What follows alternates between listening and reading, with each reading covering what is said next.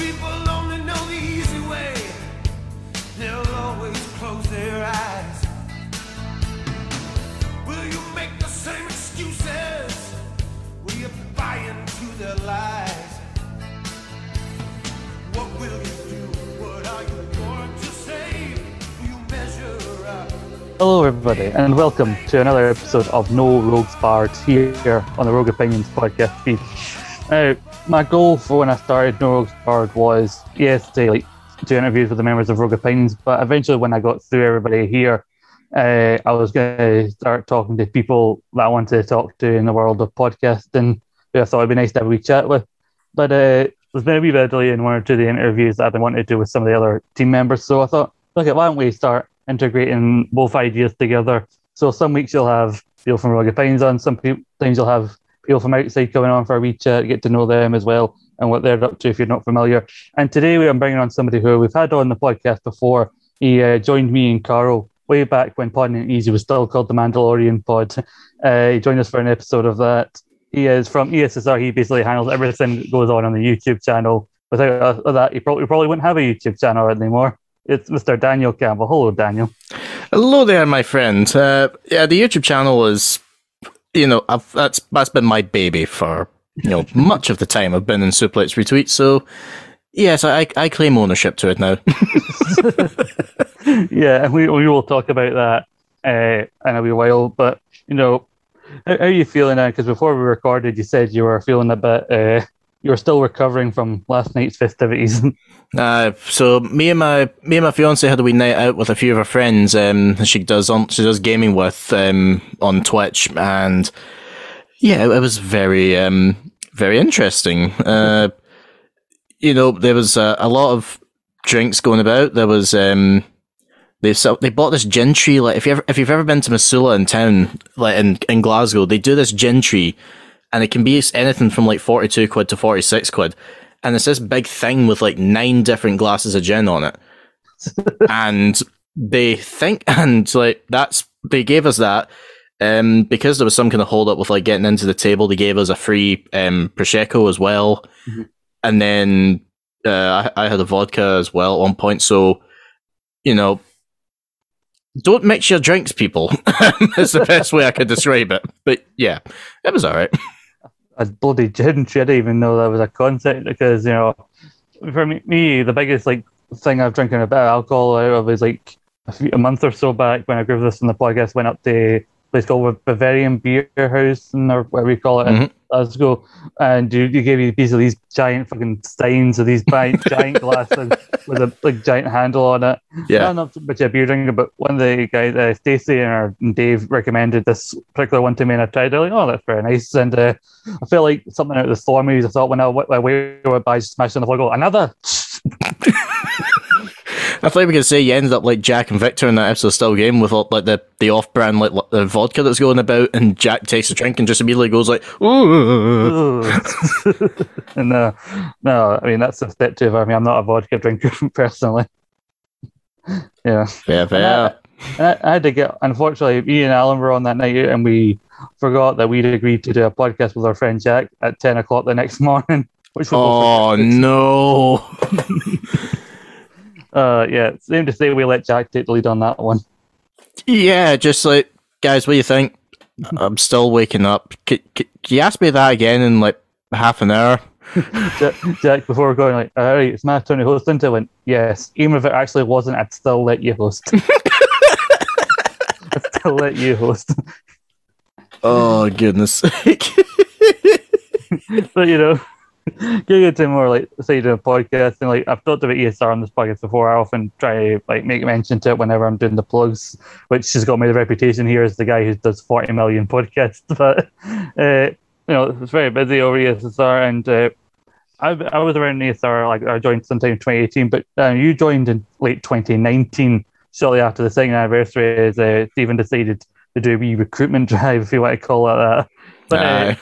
But before that, I mean, ESR had a strong following, by that point. I think it had been around for 2 years. But how aware were you of ESSR before you have applied to be part of the podcast? So I became aware of ESSR after I went to a Source show earlier in the year. Because I went to Source and I followed the Twitter page, and there was, I think around about that time, I think you guys had done some interviews with them. So I was like, oh, there's a podcast. They're in Glasgow. Nice. And then I saw there was a YouTube channel attached to it as well. I open it and I see one of the videos. I do hate to bring this up, Scott. It was the heel turn of the century. Fuck off. And the first thing I realise is, hang on a minute, that's the radio studio at Cali, at Glasgow Caledonian. And I'm like, I went there. Yeah. Do you mean to tell me these guys might have been there when I was there? Now, I found out, of course, you weren't there, when I was at uni, but I was just like, they recorded that at Cali. That's freaking awesome. Yeah. I was like, maybe I'll keep an eye out. They might want someone on there. Like, and I kept listening afterwards. I think the first one I properly listened to was we mentioned that we were chatting off air before the Uniondale Gate scenario. That was my first episode that I heard. Yeah, I was just like, okay, these guys sound like they just all go in and have a laugh. They roast each other. They enjoy chatting about wrestling. So it's my bag. I'll take it. And then the recruitment drive came along, and I just thought, when in Rome, I may as well. I'm a bit of a hermit, so I need to get out. I need to socialize, and I applied in, and I somehow passed the process. I got in. I got through to judges' houses, and they okayed me to go on the final shows. Simon was a bit of a dick, but hey ho. Oh wait, that's X. No, shit. Oh, so ESSR you're talking about? Okay, yeah. Right. So what was who in ESSR made you go to their house? Name and shame them. Stephen did things. No, I'm kidding on. I'm kidding on. Don't worry. But monster. We know it's his podcast. He doesn't need to do anymore. But no, I think the first thing that I had to do was I had to write in. They asked me, just general bits like how much of wrestling do I like? What do I enjoy? And then there was two bits that I had to do.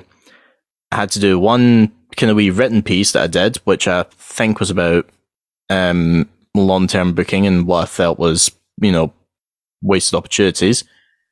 And then they said, can you do a vocal piece so we can actually hear you? And so I sent in this 5-minute pitch of how I would have booked Baron Corbin to win the Universal title in 2019. And it was the basic crux would have been, instead of Lesnar hijacking the Money in the Bank cash in, it would have been Corbin instead. Alright. And then, the final image when he eventually would cash in on Rollins would be him walking out, one hand in the air holding the title, the other one flipping off the audience. And you'd just be like, oh, the disgrace on this, Baron Corbin, how dare he? And you give him nuclear heat instantly, just from doing that. Like he would have absolutely thrived with it, But that was somehow that got me in. Somehow, yeah. I think it was the boldness of wanting to put a world title on Baron Corbin in 2019 was probably what they respected about that. Just anything that was better than how they booked him. Just anything would have been better. So yeah, I was curious about what the process was of you joining, because I don't have that same story. I got in, they needed a spare person. Oh, Ross, your brother's into wrestling, and also nepotism works, people. Just like, hey, you know him. You know him. Yeah, okay, right, and you come. No, I got blooming apply to this email, like DM us and sort this out. Although the funnier bit was after I joined, I can't remember what show it was we did, but one of them had a poll on it for like who wins X, Y, and Z. And Ross likes to win. I think we can put that politely. Yeah. So he DM'd a few people, and I found out the best part of all was I go into work the next day, and one of my mates goes, "Do you know Ross McLeod?" And I'm like, "Yeah." And he went, "He's DM'd me on Twitter asking to vote for him in a poll." And I'm like, your jaw should be right. He showed me the screenshot, and I'm just like, oh my god. But yeah, I got him back on the quiz show, then introducing him with that, and he was just like, I could even see in his face, he was just like, damn, he brought it up. Yeah. Some of the things that you've gone into what Daniel's talking about with the YouTube channel, the video he's talking about was, we started a thing, our own Money in the Bank on ESR, because we like to do sweepstakes and quizzes, and we've even given ourselves our own championship. And then we came up with spare change in the tin, which is our version of Money in the Bank. Just could be cast in any time. It's the one question thing for the title. I'll be casting on 20. The most frightening noise in most champions' mind is the opponent's theme music hitting, knowing that they have the Money in the Bank briefcase. For us, the most frightening thing ever is hearing a couple of coins rattling around in the box. Yeah, because I remember when I surprised David Totney on an episode of podcast when I added Andy Mitchell to call because he was spare change and Dave was the champion. I'm like, do you hear that? The jingling. Is that someone with their spare change? And then the penny drops. What's going on? But yeah, I've been casting on twice that year. The second time being the one that you talked about. So when Stephen started, like, it was on my birthday, by the way, this podcast was being recorded on, where I got cashed in on. And so Stephen started talking about, we can't end the show yet. And I'm like, I'm looking over my show, like, what's happening? Where are they? I said, we've got you some cake. He went, oh, nice. And then comes Sarah, who was 13 in the tin winner, with a cake, which I remember joking on a recent live stream saying I never ate that cake. I was being legit because my mum made a better cake and we just forgot about the cake. And by the time we got to like, this cake's been here about a week or so, we should probably throw it out. Oh, God. Yeah, at that point, just no. Yeah, plus it was store-bought, so it probably didn't have a long shelf life to begin with. Oh, wow. So, yeah, I became very wary. And like, we've kept this square change thing going. And my only thing, I don't care how many more times I win the ESR title or how many more quizzes I win. I just want to win spare change one day so I can make someone else feel the same way I have. Well, we haven't done a spare change sweepstake for a while, have we? I don't know, I think we were meant to do one Money in the Bank. I don't know if we did it. So oh, come on, that's ages away. But who knows? But like that Cali studio, we used to do it somewhere else. I only did the old studio a couple of times. It was just further along, like it was on like one of the top floors, so that's why they used to introduce the show saying, we're 14 stories above Glasgow because it was like on the 14th floor. No. And then we moved to Cali in the small studio, it got very warm in there very quickly. You know, you got at least 5 people, which includes our EP Quacky on the production side. Yeah. So it wasn't uncommon for him. We took our breaks for everybody to immediately get the hell out of the room, go downstairs and get more stuff in the vending machine just to cool themselves off. I know that was a good part about doing it there because it was kind of fun for me as well because it was like home ground in a way because I'm like I've been here like 4 years already, like from 2013 to 2017, so I was already familiar with it. And I'm walking around, and half the time it was just me going, "Oh yeah, I remember that's still there. Oh yeah, there's that wee social space in there. Oh, I remember that now." And then walking into the computer lab, I felt sorry for everyone in there because basically, sometimes if we didn't get the studio, if it was too busy, we would record downstairs in one of the group study rooms that's in the uni's 24-hour computer lab, and it would be people in there. They're probably headphones in, late study, whatever. Mm-hmm. And then every now and then it's interrupted by about 6 people in one of the study rooms pissing themselves laughing at a burn or something, and that would be us. So imagine how they felt one time when Quaco said to me, "Hey, can you do an advert for us?" Yes. I'm like, and I do this big advert, big booming, X Factor style voice, and I can't remember who it was. It may have been Jack. He just went, but 5 people just turned around outside, right? I'm just like, sorry. Yeah, because I'd forget that glass. Like, it's not exactly soundproof fucking glass because it's like 2 thin sheets of glass and then the door in the middle. Yeah. And occasionally, the people have issues, myself especially, controlling the volume of their voice, especially when they're getting really passionate about a point they're making. And so every so often you have to remember that there's fucking people outside and people would turn around. You just get someone pulling a Ross Geller, just doing that hand motion thing, just like, bring it down. Can we talk about that voice for a second? Just like, I think as soon as some of the guys on the podcast heard you doing it, they just used any excuse to get you to do that. You did it a few times for intro voiceovers and stuff. Like, I think the first proper time I used it on anything was I think it was the first Saturday Draft Live we filmed.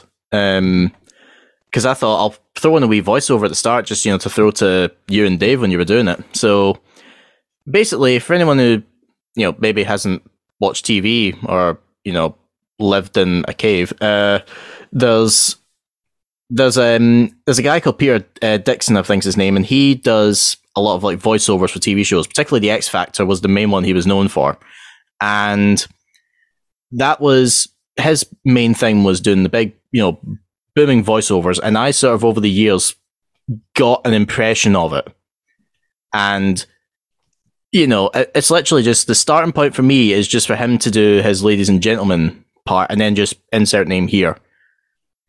So I did it for the Saturday Draft Live episode, just going, and now it's Saturday Draft Live, and I did that. So immediately everyone's just like, he did the thing. But no, I did that, and then all of a sudden was like, here, can we do more stuff? So when we did when we had our Suplex Retweet extra feed, I did an advert for it with that voice, and everyone's hearing me do in this wee little room with not much, with bugger all soundproofing in it, Suplex Retweet Extra, and that's the moment Jack Graves just like, I feel sorry for the people outside. I mean, yeah, it was like nearly a minute long that you had to do the voice, run down the things that we had on, and like where you can find it. And it's not as if they made you do one take as well. They made you do a few of them as well. Oh, it got even better, because Quacker then messaged me like a few days later just going, it distorted too much. Can you please send me a voice note of it? For fuck's sake. Yeah, so like basically like the bit where I do the massive Suplex Retweet Extra yell, that distorted too much. So I was like, okay. And so there I am. It wasn't even like I was everywhere like quiet. I was over at Pamela's house, my fiance, and I'm literally just hunched in the corner where there's like minimal sound. Like literally, you could be walking past the room, and all you just see is like my legs sticking out from the bed, from down at the side of the bed, and I'm just sat there in the corner, just yelling into my phone, "Suplex Retweet Extra!" And it's like, is Daniel okay? It's fine. Yeah, it's cool. Not having a breakdown or anything. Nothing's got to him today. He's fine. Because like I think Kwaku, our producer, kind of had you do a few dates, because Kwaku's a nice guy, but he does warn every new person that comes in, like when he goes full producer, he can be very demanding. Like, can you do things a certain way? Can you do them a couple of times just to make sure it's perfect? Oh, it's the same in GTA when we're playing GTA with him. It would be like we could be like just mucking about in the session there, just be like, Daniel, can you help me sell a business, please? Can you do this? Can you sort this guy out? This guy's just came over and attacked me. Can you chase after him? And I'm just like, sure, Mr. Producer, I will. The best bit was there was a guy we were gaming with. I can't remember where he's from, but Quacker's gamer tag includes Mr. in it, which has led to one of the best moments ever, which is just hearing some guy referring to him constantly as Mr. Quacku. Like, he makes him sound like a Bond villain. It's just like, I'm sorry, Mr. Quacku. I won't do it again, Mr. Quacku. I'm like, this is perfect ammunition here. At least the people can actually think, because I remember one time there was this thing that these people tried to run these like independent wrestling media awards or whatever they were called, and we watched the live stream of them announcing it, and like it was the whole production they had set up was just a shambles. We were even watching Stevens just because ESR was up nominated for something which we didn't get. Cultaholic was in the same category as us, which upset Stephen greatly. Like the views of Stephen Wilson do not reflect those of ESSR or its affiliated. Like he was very upset about it because, like, I think they were known than us or most of the other people in the category, so of course they won. But also they did a weird thing called Fan of the Year, which Quacky was up for because he was a regular at a lot of indie shows, especially in Scotland. Well, he ring announces most of them, so yeah. well, even before that, that's probably how he gets in. He just shows up enough times. They thought, you're here often enough. You get in the ring and ring announce it. Because he's not a silent man either, just Quaku. Yeah, I did get Quaku. Admittedly, I was laughing because so I went to a show just around about the time I actually joined, and this is before I properly met everyone in person. Quaku ring announced the show, and I decided to be that guy. Referee's counting the pin. 1, 2, kick out. Sweet! And I remember like turning my head at one point. I got daggers off of him. he just was like, that dirty, manky, lanky, wanky bastard, how dare he? But yeah, I told him that was me, Bud Slayer. He was just like, you dick, I knew it was you. Like, he's that loud at wrestling shows. Like, we went to ICW ran the Hydro 3 years in a row. The third and final year they ran it because the attendance for that one was shocking. But we were in a seated area up, me, my brother, and a couple of the other guys. I think it might have been Gary and Derek up at one of the higher like seating levels. And Kwaku, Stacey, and one of the other pals are way over at the other end of the Hydro, the seating areas. And Kwaku's voice is reverberating around the Hydro, like this big circular dome venue. It's just reverberating. Like, how did you hear me? It's like how did you know I was shouting for Jackie? Like, Kwaku, we're like, we could hear you from the other end. You know, the best part was, I was there too, and I heard him. What was funny about it is like he wears so much bright clothing, so like it was the lights were down, but you could still tell where he was because you could see the bright from where the sound was originating. You could see a bright yellow T-shirt. Yeah, like something Adidas display. Like it's like looking over there, up there, where there that looks like an unlocked. there that looks like a video game character you haven't unlocked yet. Like Kwaku, like if Seth Rollins is the drip god, Kwaku is the Adidas god. That's the best way we can describe it. Kwaku has got such great style when it comes to this. He was even saying to me, he's like, I've got ideas for like outfits I can wear for ring announcing. They'd be so fantastic. And I'm just like, another Adidas? Oh, baby. He's fighting for that sponsorship. I think like when we went to Amsterdam for Alan Staidu, when Kwaku heard there was like a big Adidas store in Amsterdam, that was his main goal for the whole trip. Just, hey, the red light district's there. Who cares? There's an Adidas store. That's what gets Kwaku's motor running. but what I was saying about Kwaku originally is like these awards, like in the setup with Sean, we were all whole time we're sitting taking a piss. Like, if we tried to do something like this, we'd do a better job. But it's very English sounding man and this female presenter with them, like reading out the nominees. And the guy clearly never met anyone with as unique a name as Kwaku. Because he's reading out the list of the nominees in Kwaku's category, and then he pauses, and instantly we all tell he's got to Kwaku's name, and he just goes, Kwaku.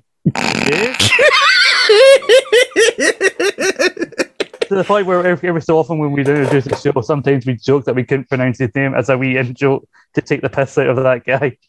I think the worst part we heard was, I remember we did, it wasn't even a podcast thing, we were on gaming one night, and we were on with our friend Tom, who lives over in Holland, and he just all of a sudden drops in this fact that if you were to change one letter in Kwaku, you would get the Dutch word for cream pie. And we were just like, you've got to tell us which one. And so we bound him up the whole night. I felt sorry for him, but I didn't. You got to let him know. I mean, if Kwaku ever wants to start an OnlyFans, he's got his username already. Oh, it's not an OnlyFans. He has a very different name for it. An only. I'll say the polite version. An only Sir Berkeley Hunt. That's his version of it.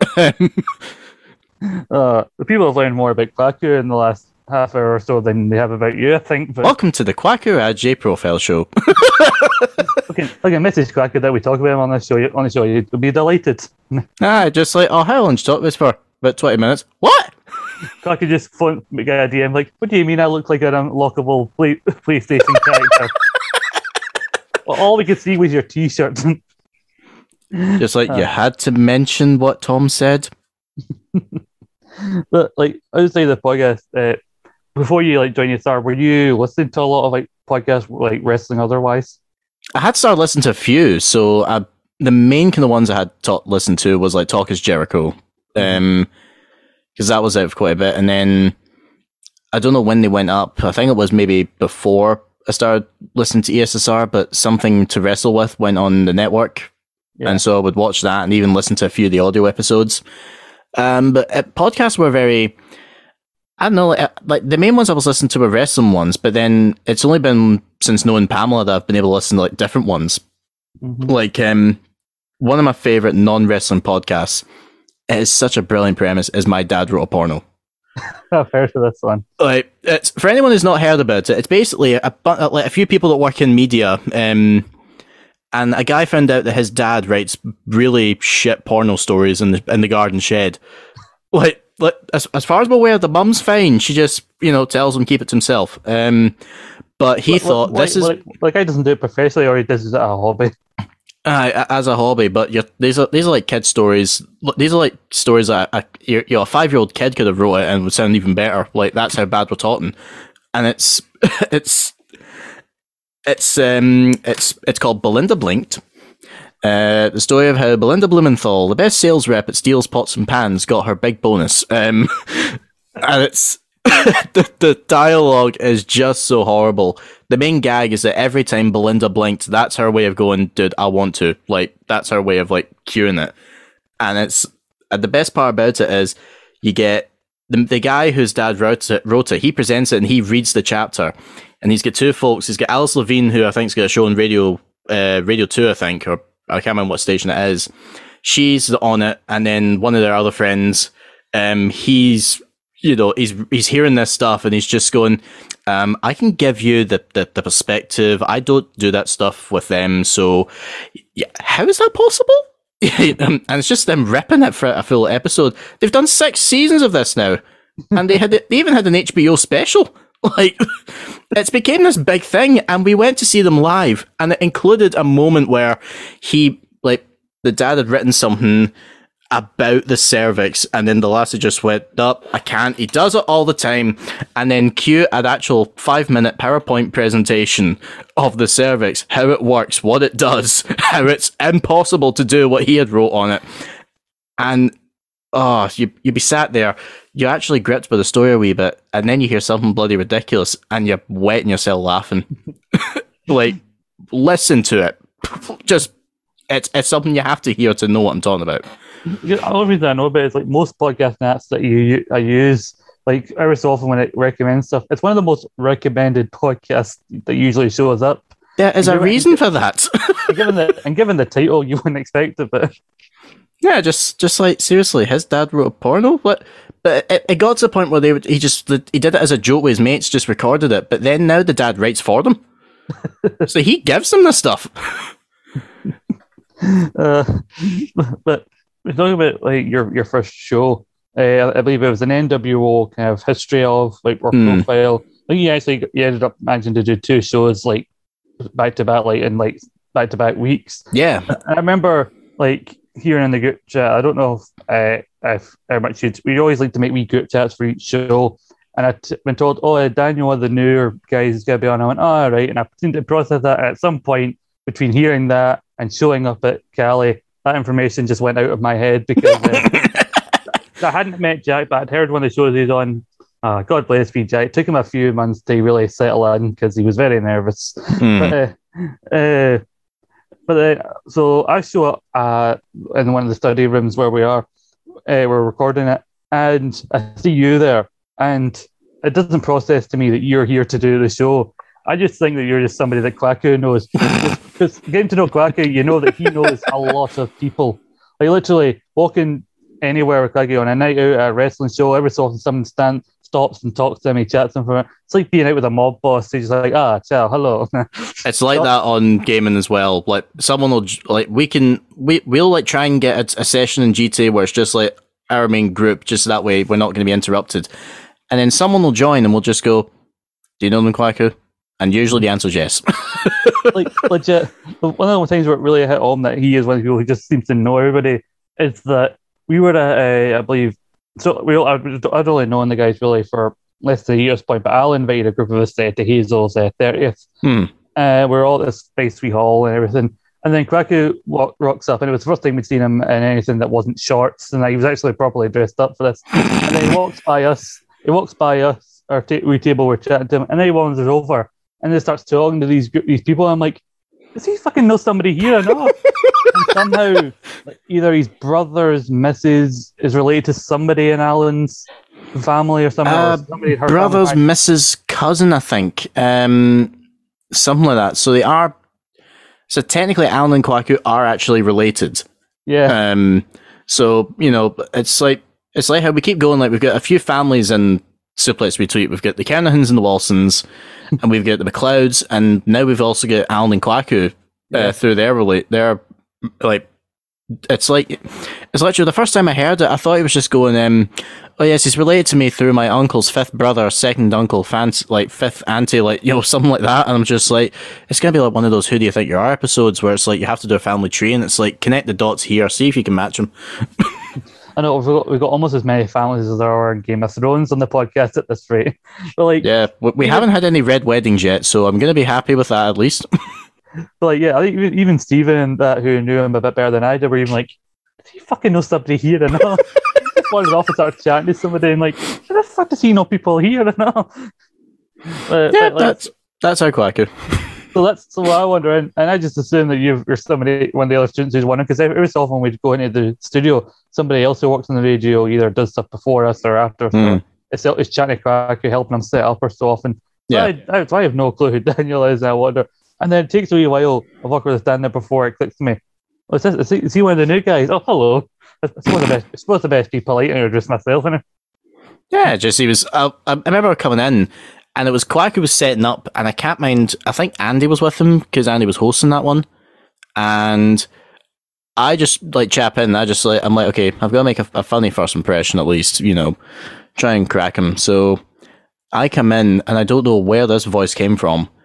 But I just channel, the best way I can describe it, I channeled my inner Robin Williams. I chapped the door. Is this the writer's room? And they're just like, what? And I'm like, okay then, Mark, I'm here for the show.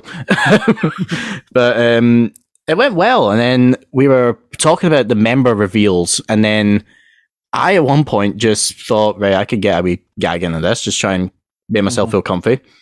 And I'll just be like, yeah, I remember that time they revealed a guy. He came through the wall and a pyro was going off. It was absolutely fantastic. And the helmet came off. Wait, shit, that's a Shotmaster.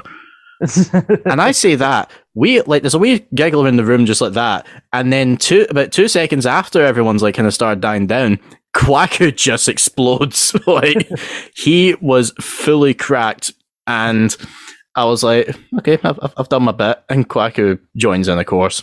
The bit I love sometimes, even like hearing it, is sometimes when we were in the studio, Quacker wouldn't have a mic directly facing him, so you would just hear him in the background of everyone else's mics, and you're just like, yeah, he's definitely loving this. It's like when you hear the producer on a TV show off stage, and you hear them laughing on something. That was what it was like with that, so I was happy with it. And then I think it was like a week later, Stephen said, someone's pulled out of the Survivor Series show. Do you want to come on and do it? And I'm like, yeah, I'm free. I'll come in. And he went, good. Just don't break Quacker this time. Because again, we're still doing it in the study room. So Quacker, when something properly gets him, and he just like breaks. Everybody had these jokes. I just cause you just like, I'm done. I'm away. Yeah. When Quacker gets it, it's something to behold. I can give you one more about a time that happened during lockdown. So. Quacker and I game quite a bit every now and then, and we have like a good group of us who like game, and we've got a pal of ours, Steve, who lives down in St Helens, near Merseyside, and Steve at one point got pinged for track and trace. You have to test and make sure he's fine. And Quacker at this point is it's night, he's settling in, he's starting to put on TV, and he's got his show ready, he's put it on. The only problem is it's EastEnders, so you might know where this is going. So Steve just goes to Quacker just like, yeah, I've been pinged for track and trace, so I'm going to be taking a test soon. I'm booked in to get a PCR tomorrow. Quacker just goes, oh, jeez, that's horrible. I hope you stay safe, man. Doof, doof, doof, doof, doof, doof, doof, doof, doof. And we all start laughing, and Quacker's not twigged it yet. And we're just like, mate, you literally just said, I hope you're safe, and then cued EastEnders seemed like a bloody cliffhanger. He was gone. He was just laughing, just like, I am so sorry, I didn't mean it like that. And it's became like a running gag every now and then that if he comes on and says something daft, like, there was a good hour where Pamela just would play the EastEnders theme on repeat, just after everything he said. So what are you guys up to tomorrow? Doof, doof, doof, doof, doof, doof, doof. But, yeah, he's fantastic for moments like that. Yeah, he got tears streaming down his face, and those are moments that I always felt bad for the people outside whenever Quacker got rolled back. Looking back at it, you could tell that when you were doing that, you could just tell them he's finding it. He's slowly but surely finding acceptance amongst the bigger boys. So he's finding the new kid at school's being welcomed into the group. I did good at first. That comes back to my. Did you make any new friends today? Yeah, I came back and my mum was just like, "How did it go?" I was just like, "Yeah, we chat wrestled. I'm happy." Kwaku can be like a stickler for like getting things done sometimes when a certain time, but sometimes it's him that causes stuff to go awry. Like one of the best outtakes that ever happened in the show was during a Hardcore Tale show where we're reading feedback and we were laughing at somebody's name, and everyone was sniggering at it, and Kwaku was like, "Oh, yeah, stop it," because the guy whose name was Ian Edward Bona. I know, and so Kwaku grabs it. Kwaku gets it right, and he starts to read it, and then all of a sudden he starts laughing. And once he breaks, everybody else does. So that's all the thing right then. And then he goes, "Okay, move to the next person's comment." All right, and I shit you not, just go to the next comment. Okay, so John Woodcock says, "Oh no!" And then we thought we were fine with it, but then a few months later, Kwaku broke again when we were reading it feedback. I think it was a look back of the year show, and it was John Woodcock again. Everybody sniggers like, "Wait, let's not do that again." And he was like talking about favorite moments of the year, and it was when Kofi won the title. But a guy called John Woodcock said when Kofi Kingston won the big one, and Kwaku's gone, we're all gone. Oh, it's stuff like that you don't prepare for. I mean, he played me that, and I was just like, yeah, I would have been the same in that case. It's like, okay, we have a new comment, and here we have this one from Ivan Yakinov. I'd have been the same. One of the ones like there was the time where Dave was hosting the show where we did our break and we were coming back. Dave was going to read out some of the comments. It was about the history of SmackDown or something like that. And there was somebody whose name that looked very difficult to pronounce. I'm not even going to try because I can't really remember how it was. And apparently Kwaku took Dave aside and made sure he gave him the best way to pronounce it. And still, when he came back, Dave still somehow fucked it up. Oh, no. And we all started laughing at his inability, and Kwaku going mental like, I just told you how to do it. Like, some of the best moments that we have as well don't happen on mic, which annoys me, because there was a brilliant moment. We did... Actually, no, this happened on mic. Well, the first half of this happened on mic. The second half was afterwards. We're talking character changes, and Tensai comes up in conversation. Oh, I remember. And Kwaku just chips in, just going, "Can't be any more embarrassing being named after a piercing on your cock." And Hockney, I think, maybe misconstrued a wee bit and just goes, "Wait, what's a Tensai?" And we're just like in fits of giggles. Dave's just sat there just like, "Hell to say? Like, what's happened?" Also, we're talking about a Prince Albert, but I think they were taking that just so, Dave, what a sheltered little life you have. And then the best bit is that after we finish recording, we're just like, "By the way, Dave, you actually know what we're talking about, right?" And he's like, "What? A Prince Albert's a piercing on you can get a piercing in there, and it's literally this ring on the end." And he's just like, "That's a Prince Albert." And I'm just like, "Yeah, no."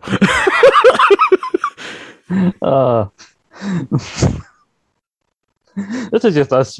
This has just been us roasting people on ESR. This is just gonna be us like reminiscing about the before times, before all our conversations became virtual. This was the sort of shit that would happen in real life. But really, I think the virtual side has really helped you become like a vital part of ESSR because you've been doing a lot of the video production side, and you really started that when we did, like you mentioned, Saturday Draft Live, 3 fantasy draft show we do. Yeah. And at the beginning of every season, we do our selections for every team. And so starting season 4, we decided to make its own wee show where everybody has a certain order. You have to pick a tag team, and then it goes 3 and 2 splits of 2 females and 2 females, or 2 males and 3 females. And then you got your most valuable, your main event is your round 1 draft picks, and then you go down and down. Yeah. And, you know... and really that's the best thing we did, because I've often joked like, oh yeah, after the selection show the whole season goes downhill because it's never as exciting after that. And sometimes it can be, especially the last few seasons with W's releases where every so often somebody's team member was fucking gone. But yeah, and so you were like the main person behind like the video side of that, And nobody felt the need to mention to me that whenever I bent over to lean her to write down on the wee whiteboard we had framed pics, no one told me my arse was hanging it. That was It nice became a meme. You had to replay it on another podcast we did, but it was out so much you just put the logo over it. Yeah, I was thinking just like I'll protect him in that bit because I remember you mentioned afterwards, just like God damn it. But yeah, so that came about because Pam and I were between December and January. At that point, we'd been working on a music video for a friend of ours called Jasmine McFadden. All right. And she was writing this. She was doing a video for a song called "Change," which we'd spent 2 days across that winter filming it. So that was the only days we could get in, really. Like my hair had grown considerably in the time since then. So it was like before and after. I'm like, I'm not getting on camera on the second day. Like, no, thank you. And then I think earlier that day, she'd also said to us earlier that week, I want to do some like acoustic numbers to put on my YouTube channel. We're like, yeah, okay, we'll come and film them. So we had filmed with her earlier that day, and then I remember, I can't remember who it was I'd spoken to, but I said, hey, if you guys want, I'm going to be filming that day, so I'll have my cameras with me. Like, I can film it for you. And we get in, and we had 2 cameras, and like we mentioned, that radio studio was quite small. Yeah. Yeah, there was, I think, there was like 10 of us in the room. Yeah. Oh, good God, it heated up so quick. 9 people taking part, and then plus Pam with a secondary camera. Because we already had the mic set up as we usually, because we were going to release an audio version anyway. And then we started doing a thing where we do an audio and a video one, but now we just started just doing the video because really the video one gets you, like, especially the reactions of people when when somebody's a few ahead of you and they've stolen somebody you wanted. It's like, oh God, now I got to think of somebody else. Mm-hmm. Yeah, because it was good to have that, because we got some good moments on the camera as well. Just gags. I think Jack had just done his bit where he won the 365 title, so he was just sat there with a belt at the side of him, just like, hey, the Jack, And I remember I didn't know Jack well, but like he was one of the new guys. He said something, made a comment something I had said about one of the team members. So I just turned to him like, sorry, who are you again? Like, I don't. The best bit I remember as well, you and Dave are introducing everyone, and you just go, "Oh, Stacey's here," and then Stacey goes and pulls the big swerve, drafts Brock Lesnar later on, and everyone's just like, "Okay, I have to pay attention now." Just immediately it's like the change. So the way we set it up, I just thought, well, the best I can do is we'll have a camera on you and Dave, and I'll put another camera in the corner to catch the folks on the couch. So you get the top of my head. Steven's not on camera at all. So he's off camera. You get a full shot of like Stacey, I think it was Hotney, Alan, Gary, and Jack were all sat on the other side of the room. Mm-hmm. So you got them. Everybody crammed onto it. Yeah, and like Stacey's managed to pull up a chair. Dave is just, I felt sorry for Dave. He's standing the whole time. I'm like, dude, grab a seat. Like, like we can get more room. But I'm pretty sure some of the guys that were on that show recorded a podcast literally before we recorded. Like, because the 30th of January, so the last time a lot of us were together for a long time after that because of the lockdown. So a lot of the guys did like a Royal Rumble look back show because the Royal Rumble that year just happened. So a bunch of them had been in that room for like 90 odd minutes, had to come out, we set up, and then they're back in there for another hour. It's like we're doing it all over again. Oh, here we go. But yeah, we did that show, and it gets so uncomfortably like warm. And then it didn't help me as well that one of the camera batteries had chucked it halfway through recording, because you'll notice it ends up just cutting to this. It lingers on you and Dave for quite a bit at first, and that was because the other camera that was looking at the guys had actually buggered it. So then we had to pause recording for like 10, 15 minutes, which worked well for everyone. We could get out and have a breather, but I'm just like, damn it, this is not good. My first go and that's happened. I was kicking myself for it. But then I turned in the video for it, and they were like, dude, this is really good. I mean, I was happy with that. I mean, I just remember I had to put a wee bar at the bottom, just like, Ross McLeod couldn't make it for reasons, so here's his team. Like down at the bottom. And then I think that was the first time I also put up like a full board displaying everyone's teams. you know, and I did that for a later one further down the line because we did a few on Zoom, Yeah. and then it got to the point where we just went, you know, we could just do live streams for this. Yeah. But yeah, I mean, that was the start of it. I mean, I really enjoy like the live stream. I think for something like this, it's really good because now it's like a rotating thing of 4 people hosting Saturday Draft Live, where it's 2 people like on a rotating basis, and every so often for like the start of the season or the big finales or the selecting show, it's all 4 of us. So we've now started a system where it's basically all 4 of us on camera on a live stream and getting comments in and getting people's picks sent into us. So that works. But one day I would like to do that all again because that one for season 4 was the only time we all did it as like the one, and like just getting everybody's reaction. I think was really good because like David, my co-host, was one of the people who also cast in on me, and also I think I'd probably one of my best teams because like people come up with very creative team names, and I decided to call mine kind of in the style of an American football team, where we had a running gag that 44 is an unlucky number for me. So I called my team the Glasgow Cali 44s. Nah, I remember that. And so ahead of time, Miz and Morrison had just got back together, and David Campbell wanted them, but he had cast in on me a year earlier, and so I held a grudge. So I was waiting for the fair one to get back at him. And He's a friendly guy, really, folks. Just like honestly, what you're about to hear, don't take that as thinking Scott McLeod is a bad man. He's not. He's a good man when he wants to be. So just take it as a good thing. He's a good guy, but don't get on his bad side. Exactly. Because I can plot for years. You want long-term booking? I'll show you. And then, so I'd had Keith Lee in my season the previous year. This is when Keith Lee had like the 2019 like Survivor Series performance, and he'd really started to skyrocket. And he'd done me well, and so Dave assumed that I wanted Keith Lee. I didn't end up taking Keith Lee. He said like, "Oh, I'll promise not to take Keith Lee if you don't take Miz and Morrison." You're right. And part of me generally agreed to that. And then I remember I put my phone down. I was watching while I was watching. I thought, no, fuck him. I'm too ahead. I'm going to pick Miz and Morrison. And just you watch it back just to see his just way reaction, just to see like. And really, without Miz and Morrison, I wouldn't have won that season because I had they 2 and Shayna Baszler on my team. It's the Elimination Chamber. They retained the tag titles in one chamber, and then the other chamber, Shayna runs through everybody. Yeah, and then wasn't it that they retained as well in that ladder match thing they did at Mania? Yeah, so I managed to keep on to. I had a 44-point gap, which then shrunk down to 6 points by the end of it, but still had the gap. But I remember Dave laughed at me for Shayna losing to Becky, and then the same night he had Rhea Ripley on his team who lost to Charlotte. So he'd sent me a gif of Drax laughing, so I sent him the very same gif back the following night. Not so nice, is it? Oh, that was a great moment just to have that happen and just catch that on camera, because we got that. I mean, we had like a few swerves galore like that whole night. Because like Dave got us with one. I'm going to take the NXT champion, Rhea Ripley, and then we're like,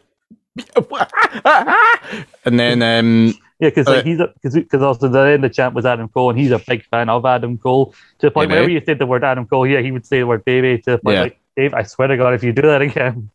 I think that's why on the quiz showdown I just referred to him as Austin Jenkins, like just to kind of avoid it.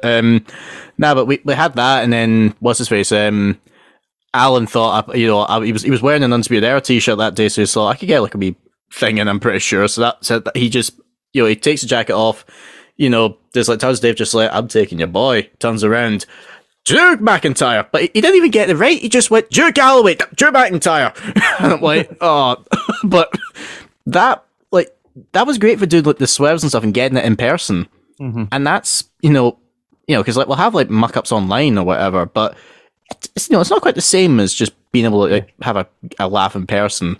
Yeah, but yeah, it was after that I had to stick around for the video side of things. Yeah. So during lockdown, obviously, we were looking for new ideas, new stuff to because I think we were in an interesting position with the way we produce content that we could do it over Zoom or over Skype.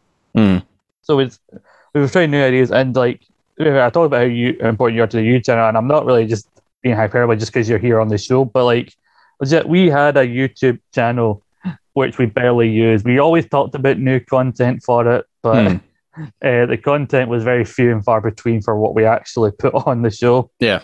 And then also you started a new series because we like doing quizzes, so you decided to start a series called Quiz Showdown. With a rotating thing of like a metaphorical champion, because there's no physical championship to really be had. But the only real rule is each time is that whoever wins the one Quiz Showdown has to come back for as long as they're champion, or basically winner stays on. Essentially that. Yeah. So we did one, and then it took a couple of months. We did a second one, and then after that, it's become a monthly thing. Yeah. To the point where at time recording, we're getting ready for the December edition, our second ever Christmas special, which is going to be hosted by me. It's the 17th one. But of course, being as wrestling fans, I had to call it Quiz Showdown X7. Yeah. You gotta. I mean, hell, we did the last one. We called it 2000, instead of 16. So, I'll keep the number thing going. Like the January one's going to be X8. So I'm keeping it going. Yeah, let's just keep it going. I'm also gonna tell whoever's like, I can't remember off the top of my head who's doing 22, but I'm gonna tell them you're gonna have to call it Big Time. It's just a shame. I don't think the second anniversary doesn't fall on like the 20th one where we could have used the old WrestleMania 20 title where all begins again. I did think of calling it that, but I was just like, I don't really know. So like, I'm hosting that one, so I was like, I don't know how I feel about doing the where it all begins again one. I did think about it, but I was like, I could do something else. But it's fun even planning them out. So did you have to like pitch this to Stephen, kind of like the idea of it, and how did you kind of like present this kind of idea? Like, did you expect it to keep going as this regular thing that we've got going? Certainly didn't expect it to go regular, but it was basically just when we went into the pandemic, part of the April programming was going to be a quiz. Because Alan had done a QI quiz, and it was going to be in the April programming. And when the pandemic hit, Stephen chopped it, and he was like, no, we're going to do something else that week. I don't think the quizzes will work over Zoom. And I was just like, I think they can. There'll be a way we can do it. Like, there's got to be somehow. And then it happened that I saw other like YouTube channels doing their own ones. Yeah. And I saw, I think it was Wrestle Talk. They do one called Quizlemania, and I saw them use this site, and I'm like, I've got to find out what this site is, because it was a lot of like fun stuff. And then he mentioned it in one episode, and I'm like, right, StreamYard. Okay, I go look up StreamYard, and I like go on it. I buy a subscription just to do a trial run and see how it looks. And I'm like, this is actually quite a lot of fun. We could get something from this. Because the quizzes, I really enjoyed them. I'd only done like one properly in person, and that was the Rumble quiz. Like, you just beat me on that one. Oh, so, yeah, because that was 6 points of a difference we were on it? I think, something like that. Because traditionally we do a Rumble quiz, and then we started doing it basically whenever Johnny comes in, we just do it as a Quiz Showdown now, which I think is the best way to do it. But it's like the Rumble idea my brother had, where basically you have to start with a big group of people, and just the lowest score of everyone gets eliminated till you're down to 2. And the second one, it came to you and me, and we had to, for the last round, in 5 minutes, write down every Royal Rumble runner-up. And basically, it was a case of... Because who's going to remember all of them? Well, I think you'd left 6 out, I'd left 2. But Ross felt the need to mention how many I'd got wrong first to really build to the tension. I'm just sitting there. Like, reveal the winners thing first, and then show how much they've beaten the loser by. Like... it's a classic like trope of just like, they got this amount, but you got less, therefore the winner. Like that were fine. The only one of the only ones I couldn't get was 94, because I didn't know if I should put no one, because like the last 2 went over at the same time. And then he counted whoever went out before them. But yeah, that was like, I'd only done that one quiz, and I was just like, I really enjoyed that. I want to be able to still do more. And it's ended up now, I don't participate in any. I host them all now, pretty much. So, I'm just waiting for one of the other guys to just say, hey, I'll take full control. You can take part in this one, and I'll be happy with it. I'll be the maniacal host, just like, plot twist, it's my show. I'm going to change the rule. You need to have said this. I could do the full, like, Vince McMahon style reign of terror or something, but, so I decided to do that first one, and it was me, you, Alan, Hotney, and Quack who did the first one. And I was like, I don't want to be just straightforward, question, answer. We can open it up and have a bit of fun. And as it happens, around about the same time, me, regular YouTube watcher, the Sidemen did a little lockdown quiz. And one of the guys did a mock the week round, and I was like, oh, hello there. Hello, I could take that could be a good idea. So I did dating profiles, but the way I broke it to you was a breaking news bulletin. So this is what I want to know. Just like, my brief question to you is, what was your reaction when all of a sudden it cuts to static?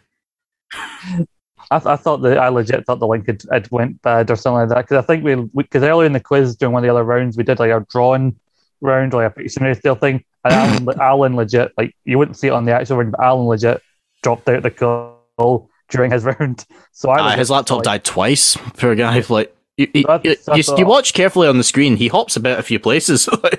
So I legit thought, oh god, we've lost it again. It's all gone wrong. Yeah.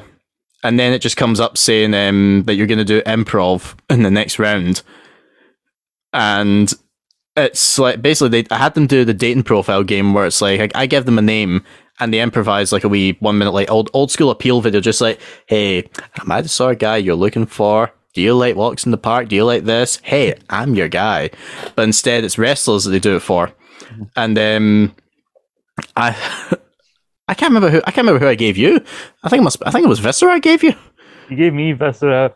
Kwaku had Kane, and just talked about burning loins. Yeah, it's just like, I set hearts and loins on fire.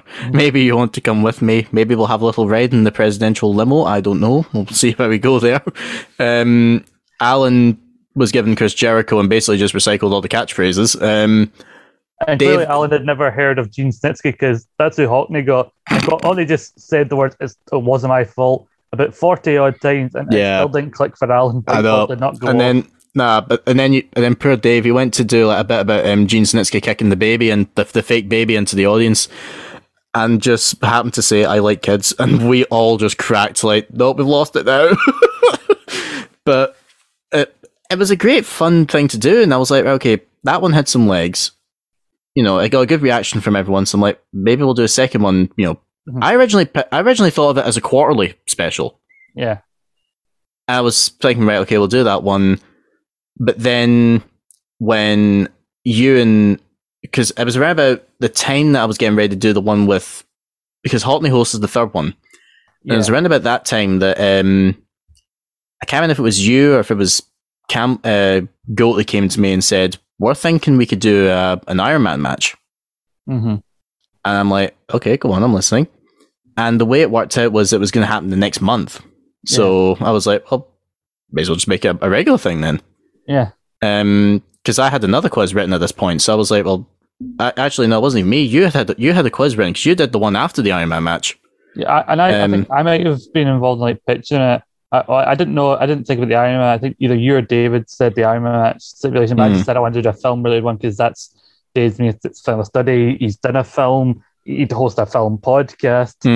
And so I wanted to do that as kind of a spin-off thing and like try and beat him in his own game. I didn't think it would be Quiz Showdown 4. I thought it'd just be its own spin-off, separate thing. Quiz Showdown would just be a wrestling thing. Yeah. But no, it's like, no, it's Quiz Showdown 4, which was awkward when me, David, and there's two Davids here. Like me, David, and Ross were on Quiz Showdown 3. Ross won, but then was basically told, oh yeah, but you're not going to be on the next one because it's between us two. I know. Kind of awkward that nothing was on the line other than just... I know, I had to read a champion address from him at the start of it. He was, as he fairly pointed out, he was basically the Miz at Mania 27 and we're the Rock and Cena. I know. That's actually a good way to think about it now I look back on it. I'm actually I'll see if I can amuse myself here. Because it don't message me much unless it's quiz related. So I reckon I could actually find said champion's address. Okay, here we go. So, for a little treat for everyone, here is Ross McLeod's champion's address that I read out on Quiz Showdown 4. Dear bastards, not surprised that the first Quiz Showdown after my victory, Ross, as usual, has been pushed aside. Not since Carol cheated on Ross with Susan has a Ross been so discarded and mistreated at the hands of the people he trusted.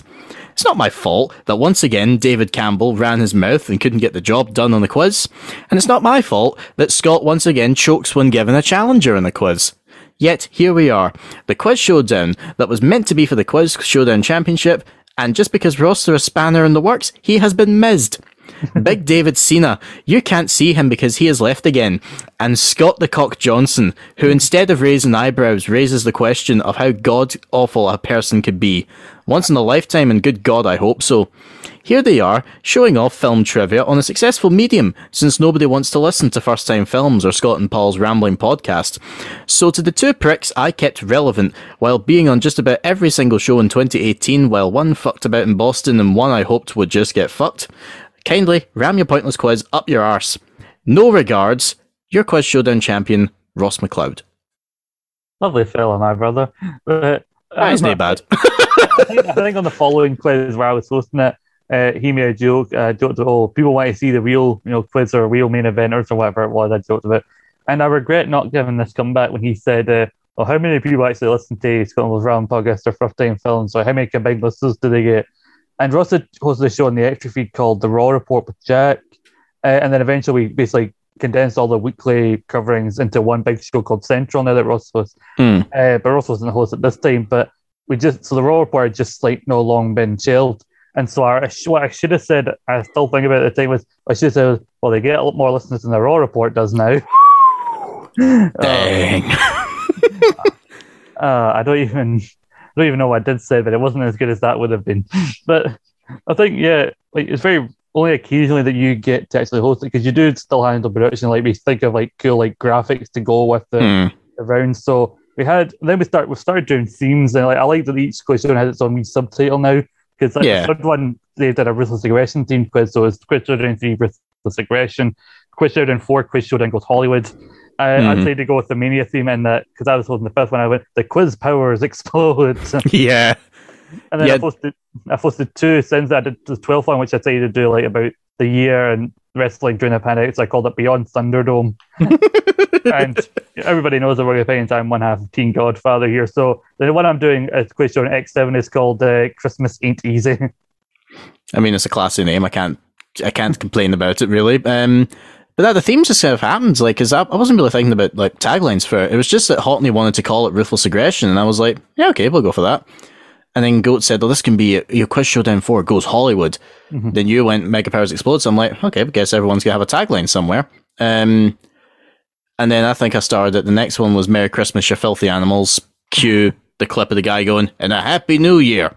And then it just carried on from then. 14 was the first one that didn't have a tagline, just because I don't think Ross gave me one. It was just a TV one. Yeah, it was a TV one, and there wasn't a particular tagline, so I thought, well, we can do without the numbers. It'll be like, Quiz Showdown 13, no one remembers that tagline. Not Quiz Showdown 13, WrestleMania 13, no one remembers that tagline. You could just do something like that. So that was my main thought, we get the different themes, because the first proper theme one was Hockney with Ruthless Aggression, then we did the movies, we've done Christmas, we've done, wrestling in the pandemic, TV, film, you get plenty of scope, I've got a Scooby-Doo one written and ready to go whenever. That's you can do anything you wanted. Someone says to me, hey, can I do a Star Wars one? I go for it. Just save me a spot on it. That's all I'm saying.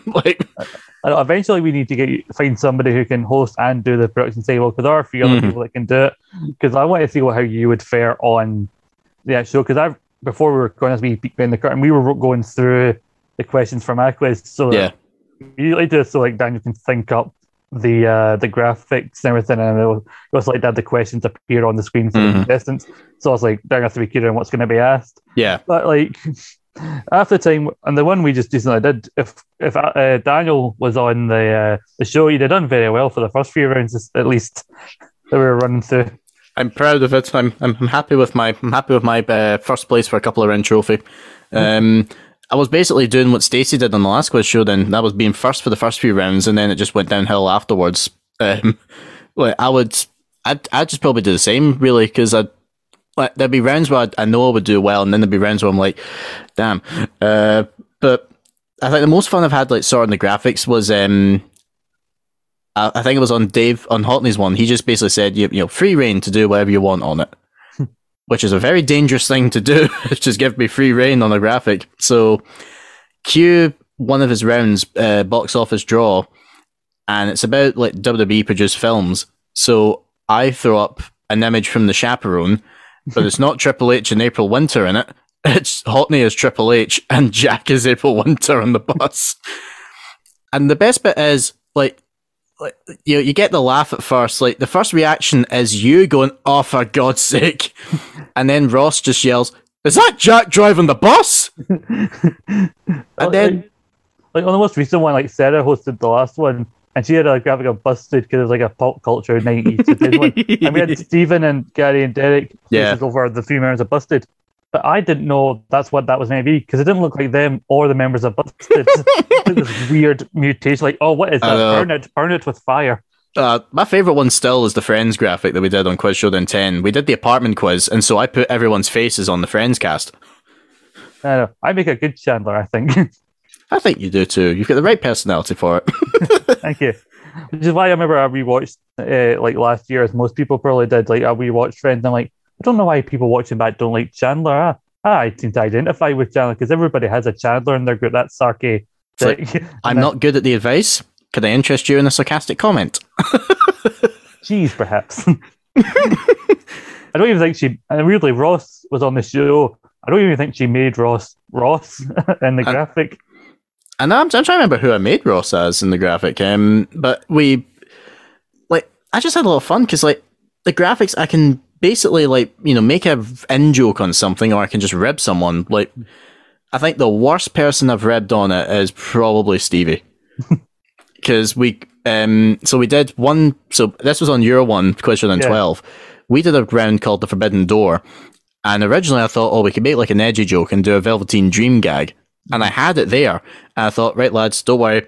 I've got a second one prepared just in case you don't like it. Because the gag was it was going to be the locker room door for Velveteen Dream. You're like, that's the forbidden one. But then I thought, I can do one different. And I just remembered somewhere, I don't know how I'd seen it, this photo had come up of Stephen on holiday years ago. And I thought, I'll stick that up instead. So we put that on. We get huge shrieking laughter from everyone, and Stevie's just like, not that one. I'd argue the Stevie picture is more horrifying than the idea of going to Velveteen Dream's locker room. But I would agree with that too, to be honest. Yeah, each their own. But like, the fact that so many people are like doing their own, like coming up with their own teams there. There's like more people want to get involved in host now, which it shows that a lot of people are enjoying what's being done. But like the fact that now you're all really you need to do now is like be the graphics person. Now other people are coming up with the questions and the rounds for the one. Does that kind of take some pressure off you rather than having to come up with new ideas every month? It does, to be honest, yeah. Because I found it when I was writing the first couple. Like the first one, I was happy with because that was mostly a quiz I'd written for some friends of mine. Yeah, and I just thought, well, I can just use bits here and there because I'd used some of it on a Skype quiz that we did maybe a month prior. And I was like, okay, I can write a few bits here. And then when folks are saying I've got a quiz running up, I'm just like, oh, this helps. Mm-hmm. You know, because it was really a thing. I was just like, if I do this monthly, how the hell am I going to write quizzes every month? I'm going to run out of questions or ideas. Yeah. So then the wrestling quizzes helped out, and then the themed ones have just been a revelation because now it doesn't always have to be wrestling because, you know, there's only so much you can ask on, like, you know, the Attitude Era or Ruthless Aggression, PG Era, whatever you want to call it. So the themed ones have been brilliant just to widen the scope. Because if someone says to me, you know, I want to do a quiz showdown on, well, like I said, I've got a Scooby-Doo theme one. Like, you know, we can bust out anytime we want. If I want to do Star Wars, football, Harry Potter, Marvel, you know, anything, just, you know, the scope is there. Like, it's unlocked potential. And the graphics is fun just because, you know, we can have a giggle with it. Mm-hmm. And always want to make sure, like, you know, if there's an idea, even like you had an idea for a graphic for the next one, so I can fix that. Mm-hmm. if you have ideas for graphics, then brilliant, give me them. If you don't have any ideas and just say, what can you cook up, I'll go away and do that. Mm-hmm. But it's quite handy just knowing, because like I give the hosts like a lot of free reign. Like I'll say, right, you've told me what the quiz is. You can search for a lineup. Just message the group and just go, hey, I'm doing the next one. Who wants in? You always have at least one guaranteed one, being whoever the champion is on the previous one. So you're getting Billy, our new boy from SWN, tour de force performance on the last quiz showdown, I will say. I remember first he was just like, I don't know how I'm going to do. And he ends up in a few rounds wiping the floor with people. And I'm just like, the hell just happened here? Like, this is not what I expected. But like, it's a lot of pressure. It's a lot of pressure at first, just thinking if you're doing it all one man. But thankfully, that's now turned into, I think, we're on like maybe 10 people who you will have involvement in either way. So I'm happy with it. Yeah, I remember like we'd done a Zoom quiz like just amongst ourselves before we even did Quiz Showdown. So it's weird to think that Stephen would say that he wasn't sure they could work over this kind of form, because weirdly that's what everybody was doing in the first order. Everybody was getting together to do these kind of yeah. And I remember I'd won that first Zoom quiz like by quite a comfortable margin. So going into it, everybody was like, "Oh God, Scott's going to win another one." And then I remember I lost that quiz showdown, and I was shocked about it. I had to wait to the second one to finally win one. Because Alan got the first one, and then you get the second one, and it's like the good thing about quiz showdown is like it's not always going to be the same guaranteed winner. Yeah, like because as much as we're all knowledgeable about wrestling, the themed ones as well mean that someone could do one, and maybe it turns out, I didn't know as much about that as I thought, and it's you can have someone who'll like wipe the floor in a wrestling quiz, give them maybe football, and they're just like, like yeah, that's me. Yeah, I'd be the same, to be honest. But it's fun doing it like that. Mm-hmm. And I feel like I've really taken to be on this, because like I took to like the 9th one where I wasn't on it, because every so often I wouldn't be scheduled for it, but then like so and so's pulled out, and fuck it, I'll do it. And so we just came around thing. I was like, oh God, let me have a month off, leave me alone. Well, the best part is like I have like a spreadsheet where I can keep track of like everything going on. So to give an idea, the second highest amount of appearances on the Quiz Showdown is David Hotley with 9 as of so far. Scott in total has been on 13 Quiz Showdowns as a competitor, and he's hosted after December that'll be 3 he's hosted. Like he's definitely one of my main. You're definitely one of my main like regulars on it. I'm like Phil Jupitus on Nevermind the Buzzcocks. He was one of the only ones that was always there. Alan Davis on QI. Yeah, I'll try to think of QI, but I can't remember who it was. That was Alan. But I feel like I've got really heavily involved, even the ones I'm not meant to be hosting, because every so often I feel like I'm just like, oh God, don't bug Daniel again. But I've got this idea for a quiz showdown. If I don't use it for a quiz I'm hosting, he's got to use it. Because I suggested to you one I was happy with, because there was a whole thing about the 2020 election, and Jericho sent out that stupid tweet. I'm not a political person. And so I said we could use that for the same format as dating profiles, but instead the wrestler is running for political office, and so they have to give an address to get people to vote for them. And that's been a brilliant one. We've used it a couple of times now, and it's actually just ridiculous. Like how I'd never expected. I was thinking it's nice that we're on the nose and we're doing a topical one, and then I thought of the graphic, and I was just like, oh, I'm so happy with this. And it's just Jericho imposed on Trump's body, like pointing, as though he's doing like that photo of him pointing from like 2016, just like like looking pissed at someone.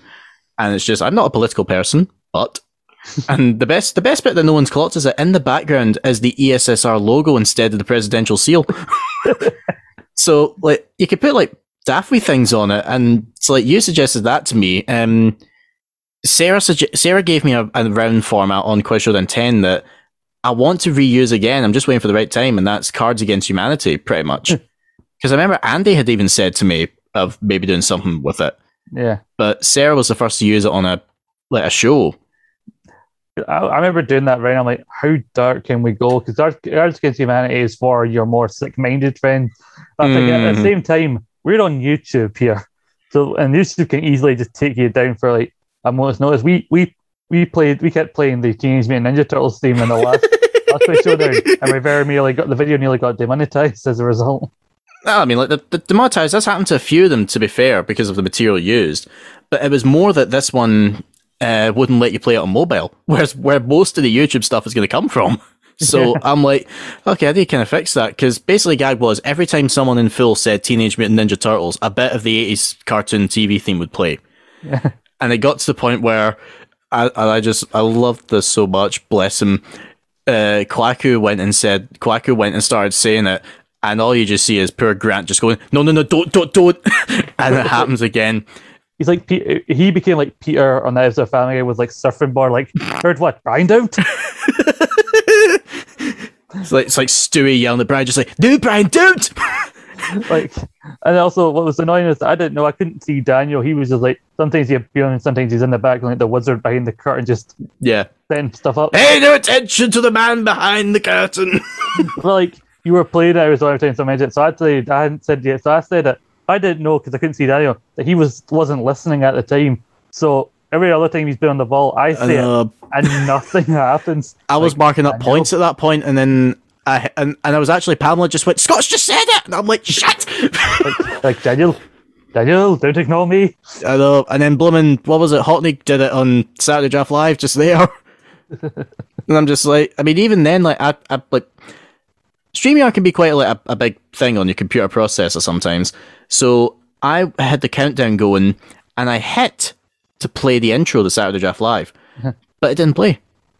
And then all I hear is just like Goat going, "We're still on the screen, Daniel." I'm like, damn it. Yeah, but it's fun when stuff like that happens. Yeah. I got booted out of one of the recording sessions once on StreamYard because my computer just went like shit. And then I'm like, fuck, I've been kicked out of my old show. Like, has that booted everyone else? Thankfully, you guys were still in. So I just came and rejoined, just like, okay, I've got no idea what happened there. But yeah, we have far too much fun with the end gags. Like, I was the first one that thought of that, just, you know, a wee running thing. Like, I mean, because it got to the point where Kwaku went, you know, he did a remix of Shaggy's It Wasn't Me. You know, how I forget that I had Teenage Mutant Ninja Turtles plays the thing. Stacy then just goes, Quacker, how did you get permission from the Teenage Mutant Ninja Turtles? The theme plays. Quacker just goes, oh, it's just one of those things. I just went, hey, yo, Teenage Mutant Ninja Turtles plays the thing. And they were more than happy to let me have it. Unfortunately, most of that is now not in the final product because of the copyright block. But I know. Oh, that was... That was far too much of a good laugh. I really enjoyed it. So, well, we will move on from Quasar in a second because I know we talked a lot about it, but that is just kind of like your main like role in the group itself and put that in all the YouTube content. And it's good that like when we bring new people in, they can find their own role because then Jack, a few months into his run, did the Raw report. Now he's on Saturday Draft Live. So everyone's got their wee place. Yeah, which is nice. But if I had to put you on the spot. You don't have to rank them in like order from most to favorite, but if you had to pick your 3 favorite rounds that have been used in Quasar, whether the ones you came up with or ones someone else suggested, what would they be? If you had to choose 3 rounds that stand out above all the others, 3 rounds about all the others. Like dating profiles is like, well, we can put dating profiles and I'm not a political person into the one bracket because it's like the same format. So I would say that's definitely my number 1, just because you get to see people just having fun and just being, you know, daft, just improv and impersonating someone. My favorite reactions is just whenever I send someone and it's just, I don't know who that is. And it's on the wee 2 minutes Googling, right, okay, I'll try it. So Dame Profiles is definitely in the top 3. I'd say as well, one that you suggested was Stars in Your Eyes, which has been brilliant. It's basically Uncle Dave Meltzer with his star ratings in the Wrestling Observer newsletter. Guess what he rated the match? And like to the point where, you know, I brought it back on one show and it got audible groans. Like that's the level we're on.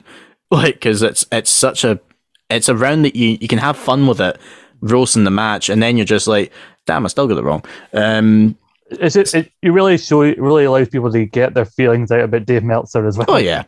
It's cathartic in a way. But what was it? So we had Dame Profiles, Stars in Your Eyes. I'd say my other favourite, if I was to have another one, I'd say it's probably like it's a recent one that I brought in, and it's option B, which is more so a gimmick rather than a round. But basically, it's if whoever's in last place, I can ask them questions on their favourite band or artist, so they can get like a few bonus points in. That was basically me me and every now and then my dad would need help with his work. Like he works as a transit driver, so every now and then he'll get me to come out with him, and we'll just be like out on the road, like just driving. And usually about 10:30, we make sure we're on the road so we can listen to the Popmaster quiz on BBC Radio 2. And it's Ken Bruce, like just going, okay, we have these questions. Your categories are, hello brother, and all these different things. And it's just musical questions. And we're sat there just playing along, just like, okay, I knew that one. No, Tina Turner sang that one. Nah, that wasn't them. Nah, Bay City Rollers did that. Oh, no, that wasn't them. Oh, I got it spot on. We game each other on it all the time. And I thought, I could do something like that, just as a wee throwaway thing. So it became a thing now that whoever's in last place can answer questions on, their favourite band or artist. And it's just, it can be anything, I think, what was it, Ross said to me, I want either the music of Dwayne "The Rock" Johnson or Brendan Flowers as a solo artist. Yeah. Because Scott had already put down that he wanted Killer's questions if he was in that situation. And so I was just like, well, you're not getting The Rock, pal. So I gave him solo artist Brendan Flowers. If I had to pick a couple, I've thought of two of my own, but then one of somebody else's, just so I'm not totally self-indulgent. I'm a big fan of the fact that I took this idea from another podcast that I'd been on that did this. I altered the name because with them it was just called what pay-per-view. So I'd say you call it What's That Pay-Per-View, so we could use the graphic of the old Pokemon there.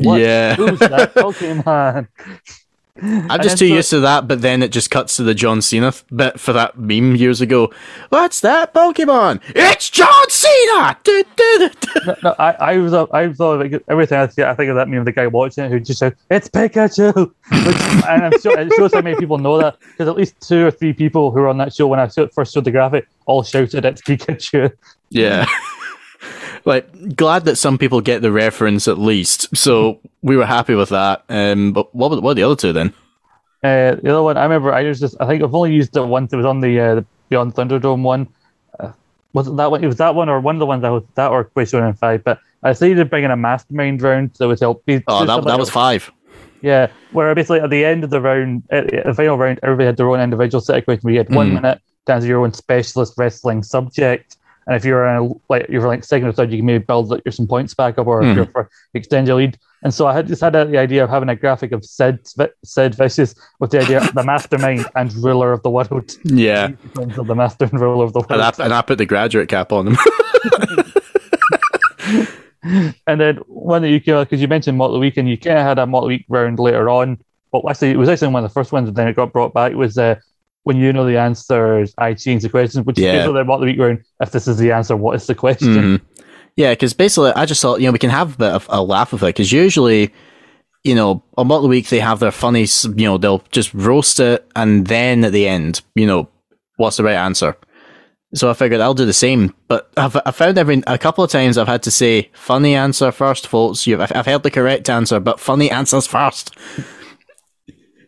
But it's a good laugh, just because you'll get just most random stuff. There was one you did, I can't remember what it was, but you absolutely floored us on Quiz Show then too, and we're just like, oh, good. This is going. We know this is good. I think it was a bit of salt and pepper, which I think was actually the Al Snow Bossman feed, and I just said, what is the title of Jamie Oliver's sex tape?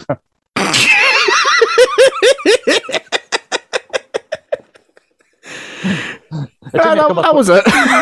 I was glad that people found it funny, because it took me a couple of questions in that round to actually get anything, because the first 2 rounds of questions, which I ended up winning, but the first 2 rounds I was not doing very well. Yeah, there was one on Quiz Show then 6 that I put in, because Tom basically said to me, just like, come on, here's a wee rib on Ross, and it's the name of a station in Amsterdam, Weiselgracht. And seemingly Ross had a nightmare pronouncing it, and at one point Vajazzlegrat came about, and so we're just like, I'll put it in. And the minute it flagged up on the screen, I could just see Ross's face just go. Just like, God damn it, he's brought that Yeah. But you also got given another show on YouTube that we did called Book It, which was basically a wee fantasy booking thing, which weirdly, when David Campbell hosted it, he did the first series of it, seemed things seemed to go fine. Then it seems he handed over to you. Seemingly a curse was cast upon it because scheduling wise, the shows have been few and far between. So it feels like David Campbell cursed the show and then handed it off to you, like, haha, now you have to deal with the consequences. I think that was just him going, you brought in an imposter Campbell, so I'm going to muck things up for him. But it's just, Book It for me hasn't really necessarily gone well. It's just more that, I think it's more that we had a tournament in the first one, so we had to obviously organise it around that. So we did I think we did the quarterfinals in one day, all 4 of them within 4 hours we got them done. Semi-finals, we got both of them done in a couple of hours. The finals, we could do them whenever, But now mines are all just like separate conjointed, like separate episodes. So it's, I was thinking we could try and get them done in a good wee bit, but then I had folk drop out, and I was like, okay, that's a good sign. But then the first episode did well. Second episode was pretty good because that was you and Jack were on that one. Third episode we put out recently. It was the rematch from season 1 of Stephen and Grant, and that one was good. I had a couple of other episodes planned, but it's just not really worked out so far. So I don't know what's going to happen with it. But Book It was interesting because I was laughing because I enjoy a good bit of fantasy booking, and Goat said to me, I want to do something like this, fantasy booking battle. I'm just like, I heard you had me at fantasy, what was that? And we did that, and the first season went pretty well. Like, it was great just having everything done, because I could edit all like the episodes and then just queue them up for release. Like, that I was happy with. The latest run's not really necessarily worked out, so I'm thinking probably next year I'll kind of step back from it, and if folk have an idea for a one-off special, I'll say, hey, just tell me when you're recording it and I'll make sure everything's there. I'll help out. It's been a unique ride. It would have been funny if we could keep like a different host every season, if we managed to keep it going, like the bloody Defense Against the Dark Arts at Hogwarts. It's every year there's a new teacher. Okay, so basically I'm the Gilderoy Lockhart, so that's why it's not gone well. We just need someone to be the Remus Lupin for the next one, where it turns out at the end, oh, swerve, they've not really been on Suplex Retweet the whole time. They've been with Cultaholic. We could do that. Oh. It's just like, no, I am not Ross McLeod. I'm Ross Twaddell. It's me, Austin. It's like, I'm not Stephen Wilson. I'm Adam Pacitti. But we could do, I would just like to have that. The other thing is, like, if we get to like season 4, whoever the Mad Eye Moody is, ooh. But well, I've talked about your role in the video production and everything, and you do a lot of this outside of the podcast as well. You do your video production kind of work alongside your fiancée Pam. So you tell us a bit more about that, how you guys kind of get started doing that, and how that's been kind of during the lockdown. Well, Pam and I kind of had both like different kind of origins when we're getting into sort of video sort of stuff. So for me, like, I'll get the less cool one out of the way first, and then I'll get to the really cool one. So I was more just kind of interested in learning about films when I was really young, because I'd watched this documentary on the making of the original Star Wars trilogy, and I was just like, there's a whole process to this. I could maybe learn this, and that could be something I could do. It's something I still would hope to do at some point. And I slowly started making my way in. I was, working with like clips I could record off my PlayStation. I was PlayStation 2 back at that time. I know. No. What was it? So I was recording clips off the PlayStation, and I was even doing like stop motion videos of like action figures that I had. And it was getting to the point where I was kind of getting some ideas going. I was writing a lot of stuff as well, like really bad Doctor Who fan fiction for the majority of it, yeah. But I actually had a full season written at one point, near enough, bar one episode. Out of which now I would say I've maybe saved 2 stories out of it, because the rest of them I wouldn't really want to do now. I still write bits every now and then. I'll just have an idea and I'll just jot that down, make sure I've got something. But then I kind of took a break away from the video side of things, and then uni my interest was kind of peaked again at uni.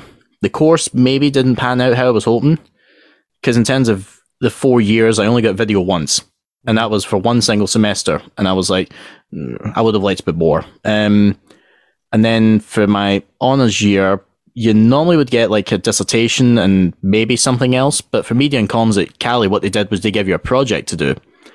And they said you can do anything you want. And script writing came up as an option. So I was like, I'll take that. Thank you very much. I'll happily go for script writing. So I wrote a story called One Life, which I would love to make at some point. I think it's definitely got legs to be some kind of film. I found myself writing more bits about it. The only problem was the original script. They said it has to be either a 30-minute short or the start of a film. And I'm like, great. So I'm kind of buggered out of the way, because I'd rather like write the full thing out and just submit that. But so I did that, and then when I got to know Pamela, it was kind of a thing of like we experimented on working with some kind of film ideas, and then, as I mentioned earlier on, Jasmine McFadden's music video came along, so we're like, right, we can make a wee thing of this. So we started properly as Pam and Dan Creations, making like sort of wedding videos mostly is what we've been doing lately. I put the ident at the end of all the quiz showdowns now, because Pam will give me some like feedback on it, and we kind of work on the edit as well. Pam's introduction in the video is far more superior than mine, to be honest, because her dad worked in the industry. Like Dougie, like we lost him last year, but Dougie was an absolute gem. And it turned out I was learning this slowly, because Pam was just like, yeah, my dad's worked on stuff like this. And it's the things that he's worked on. He's worked on, like, you know, he's been extras in like some movies around about Glasgow. He worked on a Peter Capaldi movie called Strictly Sinatra years ago. He's been a driver for all sorts of films. He's got a photo of him and Michael Keaton, just like, hey, my buddy here. Like, there's a story with that as well. What was it? He told me this. I might get details wrong. But he was on set, like I think they were up in like Blythewood Square, like doing the shoot, and Keaton's in his trailer just chilling. And he's like walking about, and he notices that a paparazzi's managed to get on the set. And they're trying to look around for Michael Keaton's trailer to get pictures of him. So he's just like, God's sake, we'll have the signs up for a bloody reason, you daft. So he goes and gets a spray bottle, like, to clean stuff. But he fills it with hot water. Mm-hmm. So then he just pretends he's fixing a generator, waits for the guy to get close enough, stands up, turns around, just like, oh! You know, the water everywhere on the guy's camera. And he's like, oh, God, my camera. Oh, that's hot. And he's like, oh, I never saw you there. And I shouldn't be seeing you here. Back off the set. You know, Michael Keaton just pops his head out, just like, everything right there? Ah, that's fine. You know, just casual pal Michael Keaton. And then, check out what else. He worked on Prometheus. He was a driver on that. He's done a lot of things. He even did, he was one of the stage riggers for, Elton John and Billy Joel's face-to-face tour when it came to Hampden in '98. Like, he did quite a lot, and he worked a lot on like TV shows as well. He worked on Burniston, Gary Tank Commander, a few different shows here or there. Pamela got in a few times to meet some people. She's got photos of like her with the cast of Taggart, Frankie Boyle, Rob Florence, and Ian Connell from Burniston. Just and she showed me the James McAvoy one, just like, here, this is me and James McAvoy, and I'm just like, God damn it. And then the one time that she got a phone call from him, he's like, hi there, Toots, I'm with this guy here. Hello, it's Rupert Grint. You know, like, it's just, he had these great connections, and he still does. Like, little known story here, little scoop for you. So he had a pal of his, he's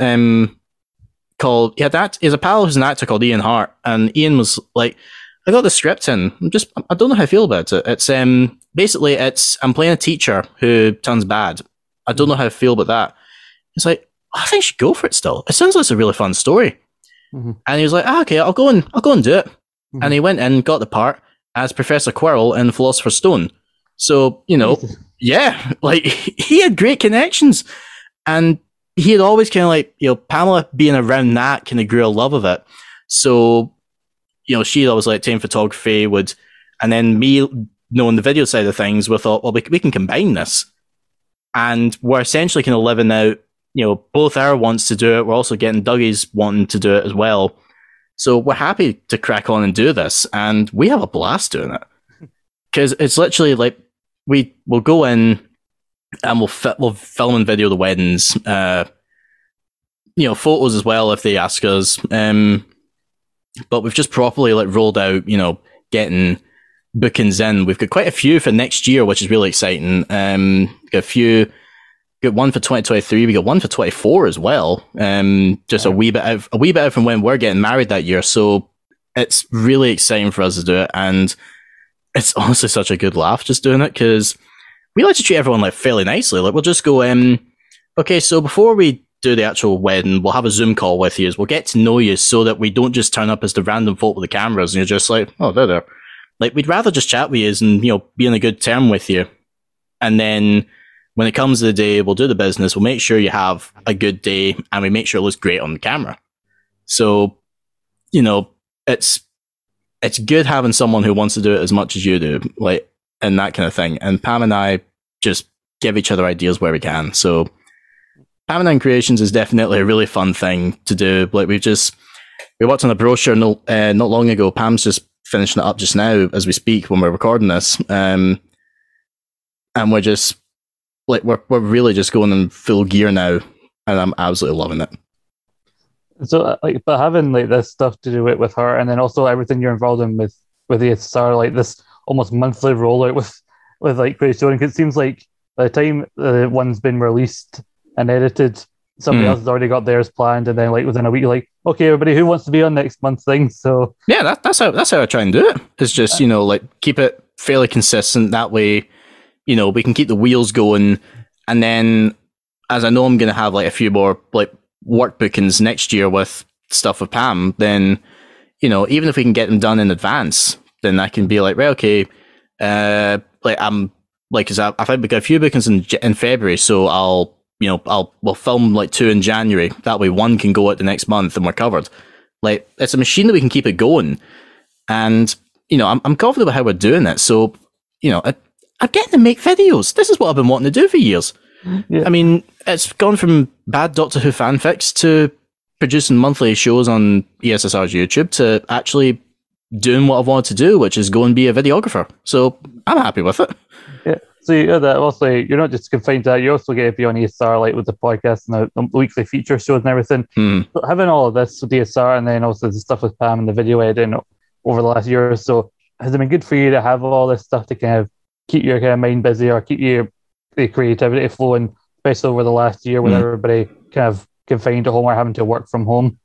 Immensely, because I mean, even as far back as when I joined, I wasn't really doing too best mentally, so I was, kind of needing something to kind of keep me going. And joining the SSR definitely kind of helped in that direction, because now I can go out, I can, I had laughs with everyone in the studio, and then. It's even just a simple thing as, opening my phone and I'll see the chat head from ESSR in the corner. Knowing I've got folk there I can gab away to just about anything, really.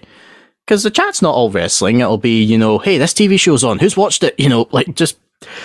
Or even just as recently, the big thing, hey, what's your top 10 of the MCU or whatever? I didn't get involved in that because I'm pretty sure me and Carl and Bunnies are going to do something like that next year. I won't do it. Can of worms. I'll just, I'll keep my thoughts myself on some of them. Everybody's like, how dare you having a different top three than me? You'd pick Black Widow at this one? Nah, it was just, it's good stuff having that. The pod stuff has definitely helped a lot through lockdown because, it meant every now and then I could hear from you guys and just chat away. And then planning Quiz Showdown means I'm in regular contact with at least, maybe even 6 of you at one point. Because I've got, because I'll have, it won't just be messaging, it'll be what we're doing right now, a video call to chat away about what we're planning for the show. Because I had that with you, I had it with Alan not long ago, because he had an idea for one. I had it with Stephen, just, we go over everything, and I get to just chat with everyone. That's mainly what I'm enjoying, is just, I've got a good group of friends now. Yeah, and then there's wrestling too. and I can vouch for how weird the chat can be at times, but I get that almost double now because I got this chat, I got the Rogue Opinions chat. He's like, you talk about to yours. I'm not a fan of like shows like The Bake Off, right? I'm not one I watch the show, but you should see the Rogue Opinions chat. Some of those guys, whenever Bake Off is on, like I don't even get involved in it, but I'm just getting constant with it. Okay, it's like, oh, it's Bake Off night, then Bake Off the night, lads. Oh, it's the final of the night, like, and you're just like, that's cool. you do your thing, lads. You do your thing. It's like, do your thing, I'll do mine. Thank you very much. I mean, there's been some weird debates over the our chat. Like, we even took it to Twitter when some people said, like, is it a piece and jam or a jam? Oh, for God's, yeah. Oh my word! I know my little cousin's answer to that because I get sent a video of her like having a wee snack downstairs, and she just goes, "Daniel, I'm having a piece and jam." I'm like, there we go. There's her answer. But you talk about you and Pam, and I've met Pam a few times, whether it be virtually because she appeared on camera like Quiz Showdown or once or twice before lockdown, because also that time she was the secondary camera for the draft selection. Yeah. So even though I've only met her like a few times. So how did you guys kind of meet, if you don't mind me asking? So we met online, and it was the strangest thing because it turned out she had been around me a lot more than I thought. And not like stalking away, just we'd been in the same circle, just we didn't know each other. Not in the bushes outside your house. What bush? There was a bush, but it disappeared a while ago. But it's so it turned out she went to Cali as well, exact same time that I went. She was doing law and I was doing media and comms, and then we graduated the exact same ceremony as well. So like literally 20 minutes after I get called up to get the thank you, she goes up to do it. So I watched her go across the stage, not realizing I was going to know her. And then there's a photo I've got of me and my aunt outside the concert hall for the graduation, and her dad's in the background. Like, it's stuff like that. And then even, back to the wrestling connection, the Raw that was in the Hydro in 2016, there's a shot where we're both in the same picture. Like, I'm down on the front row, and you can identify her as the only blue top in the stands behind me. And it's like it was crazy. But then we met, and I was trying to play it cool. So naturally, my first interaction is to send a gif of a bear going, hello. It worked. And then we're just sending gifs back and forth, just daft things. And then I send a Vince McMahon gif. I can't remember what he's doing. She replies with a Daniel Bryan gif. And I'm like, she likes wrestling. Yes! Yes! And we met, and it just clicked right away. Like, it's one of those like things you'll hear people say it, and most people will just go, ugh, but I just knew that was it. Like, when I met, I was just like, it just feels so right. And then even was it like, actually, as we're recording this, our 4th anniversary is coming up at the end of the week. And like we went to the same Queen gig that weekend in 2017, and I was just like, oh, this is fantastic. And she came back and just went, here, I bought you this. And she bought me like a wee like bit of memorabilia, like a tour commemorative sixpence that they put out for it, because Brian May plays with sixpences. And I was just like, holy crap, this is fantastic. And I'm pretty sure that was the night we went official. So yeah, I was just like, okay, this is definitely perfect for me. And then it's just been going from like one strength to another with video stuff, getting engaged, just cracking on with doing all the videos and weddings. So I've been loving every second. Oh, that's nice to hear. It's weird because I remember after you joined the podcast, you mentioned the Raw in like 2016. Like, I think there's a picture of you like as well, like getting lucky enough to be shown to you, because like 2016 ESR wasn't a thing yet. It wouldn't be a thing to the following year. Yeah. But like, I think it came out that a few people from ESR were all there. Like me and Ross were way up at the top, almost at the top of the Hydro. Yeah. And so there are people dotted about and everything, and nobody like knew each other yet, which is, I find, weird. Like, you were right down lucky enough to get right in the front, and then as far away as you can be, me and Ross right at the top of the Hydro. Like, there was a guy sitting next to us who didn't make the majority of the show, and then during the dark segment something funny happened, the guy laughed. He'd been so silent that when he laughed, Ross shat himself. the only shat myself moment I had that show was at one point, like they did a bump where like they baseball slided Nia Jax off the apron, and she just like gets that pissed off look in her face, but she makes eye contact with me very briefly, and I just full on go, "Oh bastard, no, thank you." But that was a good show, to be fair. Like I absolutely enjoyed it, and then knowing that Pamela was there, like we rewatched it a few weeks ago, like oddly enough on the anniversary of it, and we were like, "Yeah, so there's me, Pam. Where are you in that shot? Oh, there you go. I see you." Like we're just watching for each other in the whole episode, so we were having fun with that. Yeah. You talked about doing like some Doctor Who stuff. Like I'm pretty sure you've shared wee clips of like and wee stills from your film that you were making like years ago. Yeah, you've kind of got involved in like the film side of things because I mentioned our pal David Campbell did a movie, 10 Reasons Not to Make a Movie. He did a movie? Yes. And I remember you got a wee credit and I think you helped some of the titles and that. And yeah. He said to me, Dan, I know you're doing the podcast stuff side of things, but I had an idea for the opening titles. And I'm like, okay. And we kind of talked vaguely through what it was. And he said, realistically, free reign for you. I just want these titles to appear here. I would like at least this one thing. And I just went away and worked with it because I knew instantly in my head, well, if we're going to make it about a wrestler, I want to involve a wrestling ring, an arena, big name and lights kind of thing. And it was a really nice process. I would just go away, work on it, send a draft off to him and his producer, Brian, who edited the film and did a great job with it. And I was like, what do you guys think? And it would be, that's good. Can you maybe change this? Hang on to that show a bit longer. Can you do this? Like I was getting feedback off of other people, which before that, it was always just me doing my own stuff, which is, in a way, obviously, you know what you're wanting. But then if you get other people giving you feedback, you're like, this could be even better. And it was the same as well, even with the Doctor Who stuff, because that one that I put out last year, Pamela worked on that with me as well. So I was getting her feedback on it. And I'd much rather having feedback from people than nothing at all. So when it came to the intros, he even said afterwards, like, I'm going to add in a credit for you on the actual end credits. So normally on the end credits, like the solo names you get is flashed up first, and it would then cut to like you get like producer, director, writer, editor, production assistant, cast, then just the scrolling credits. He added in one for me, which I thought was a nice wee touch, and I was like, "Oh, I've never had that before. Thank you very much." And then he asked me to do a poster, and I just put it in the bottom. So it's like I've got to get on it. And it's weird because like you got a credit for the film, which is also nice, but like how long that film was in development and everything, how it changed. And I'm going to have actually David on this show eventually himself to talk more about it. But like how long he had that, and like there's a couple of stills from it that were showing in it.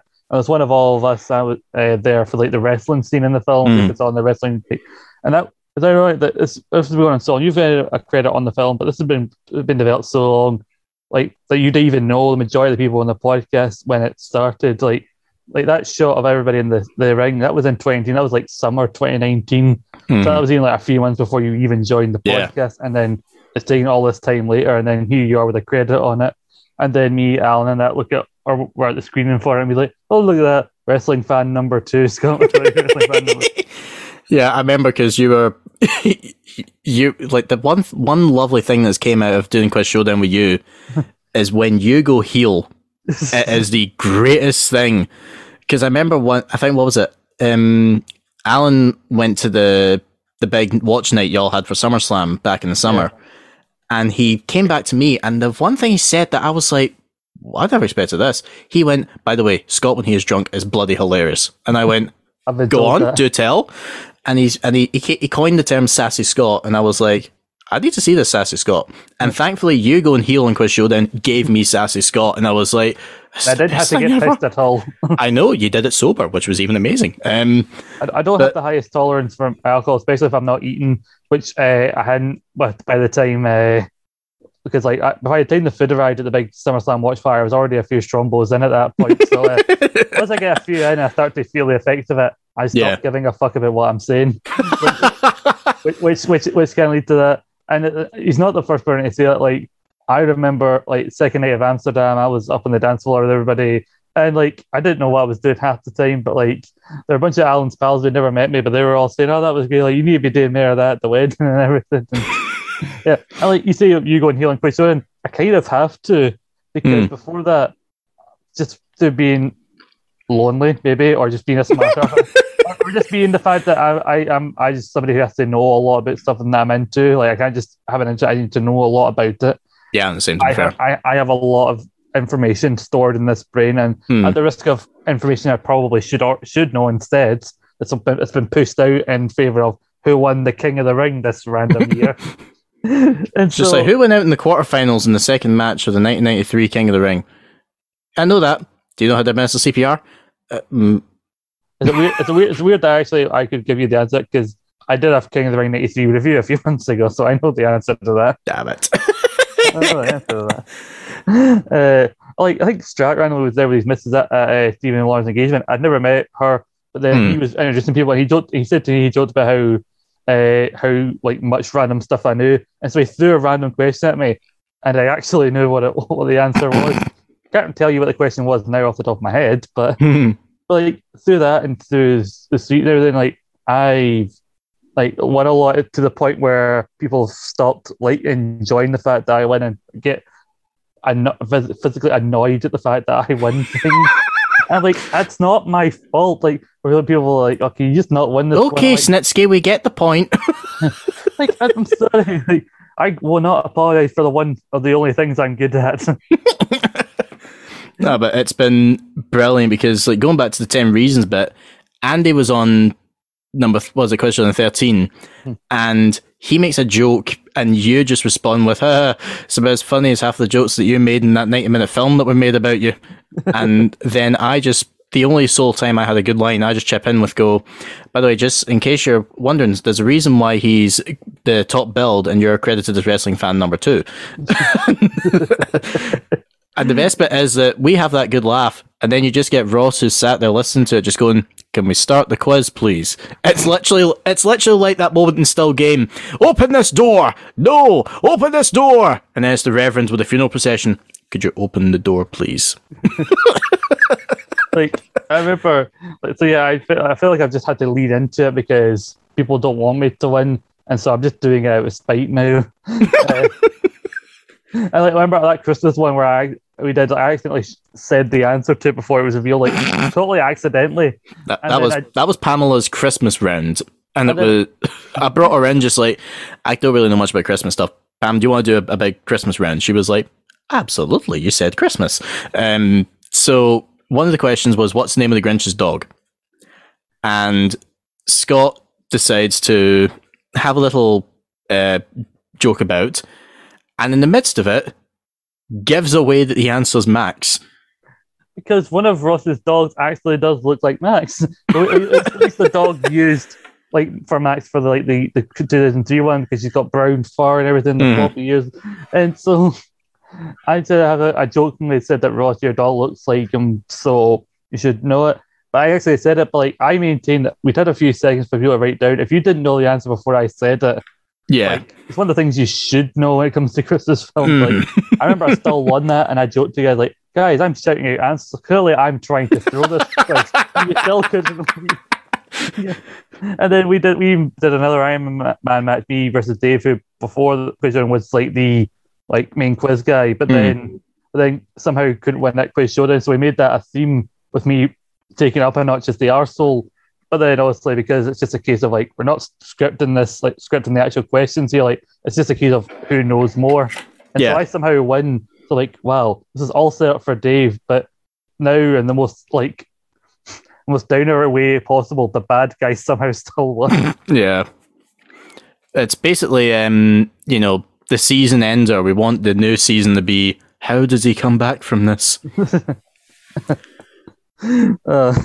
Like, that's gonna be up there. Top 10 times the bad guy won. Because the top 10 times the bad guy won. Okay, number 2 was season 4 of Lost. Number 1 is Scott McCloud on Quiz Showdown.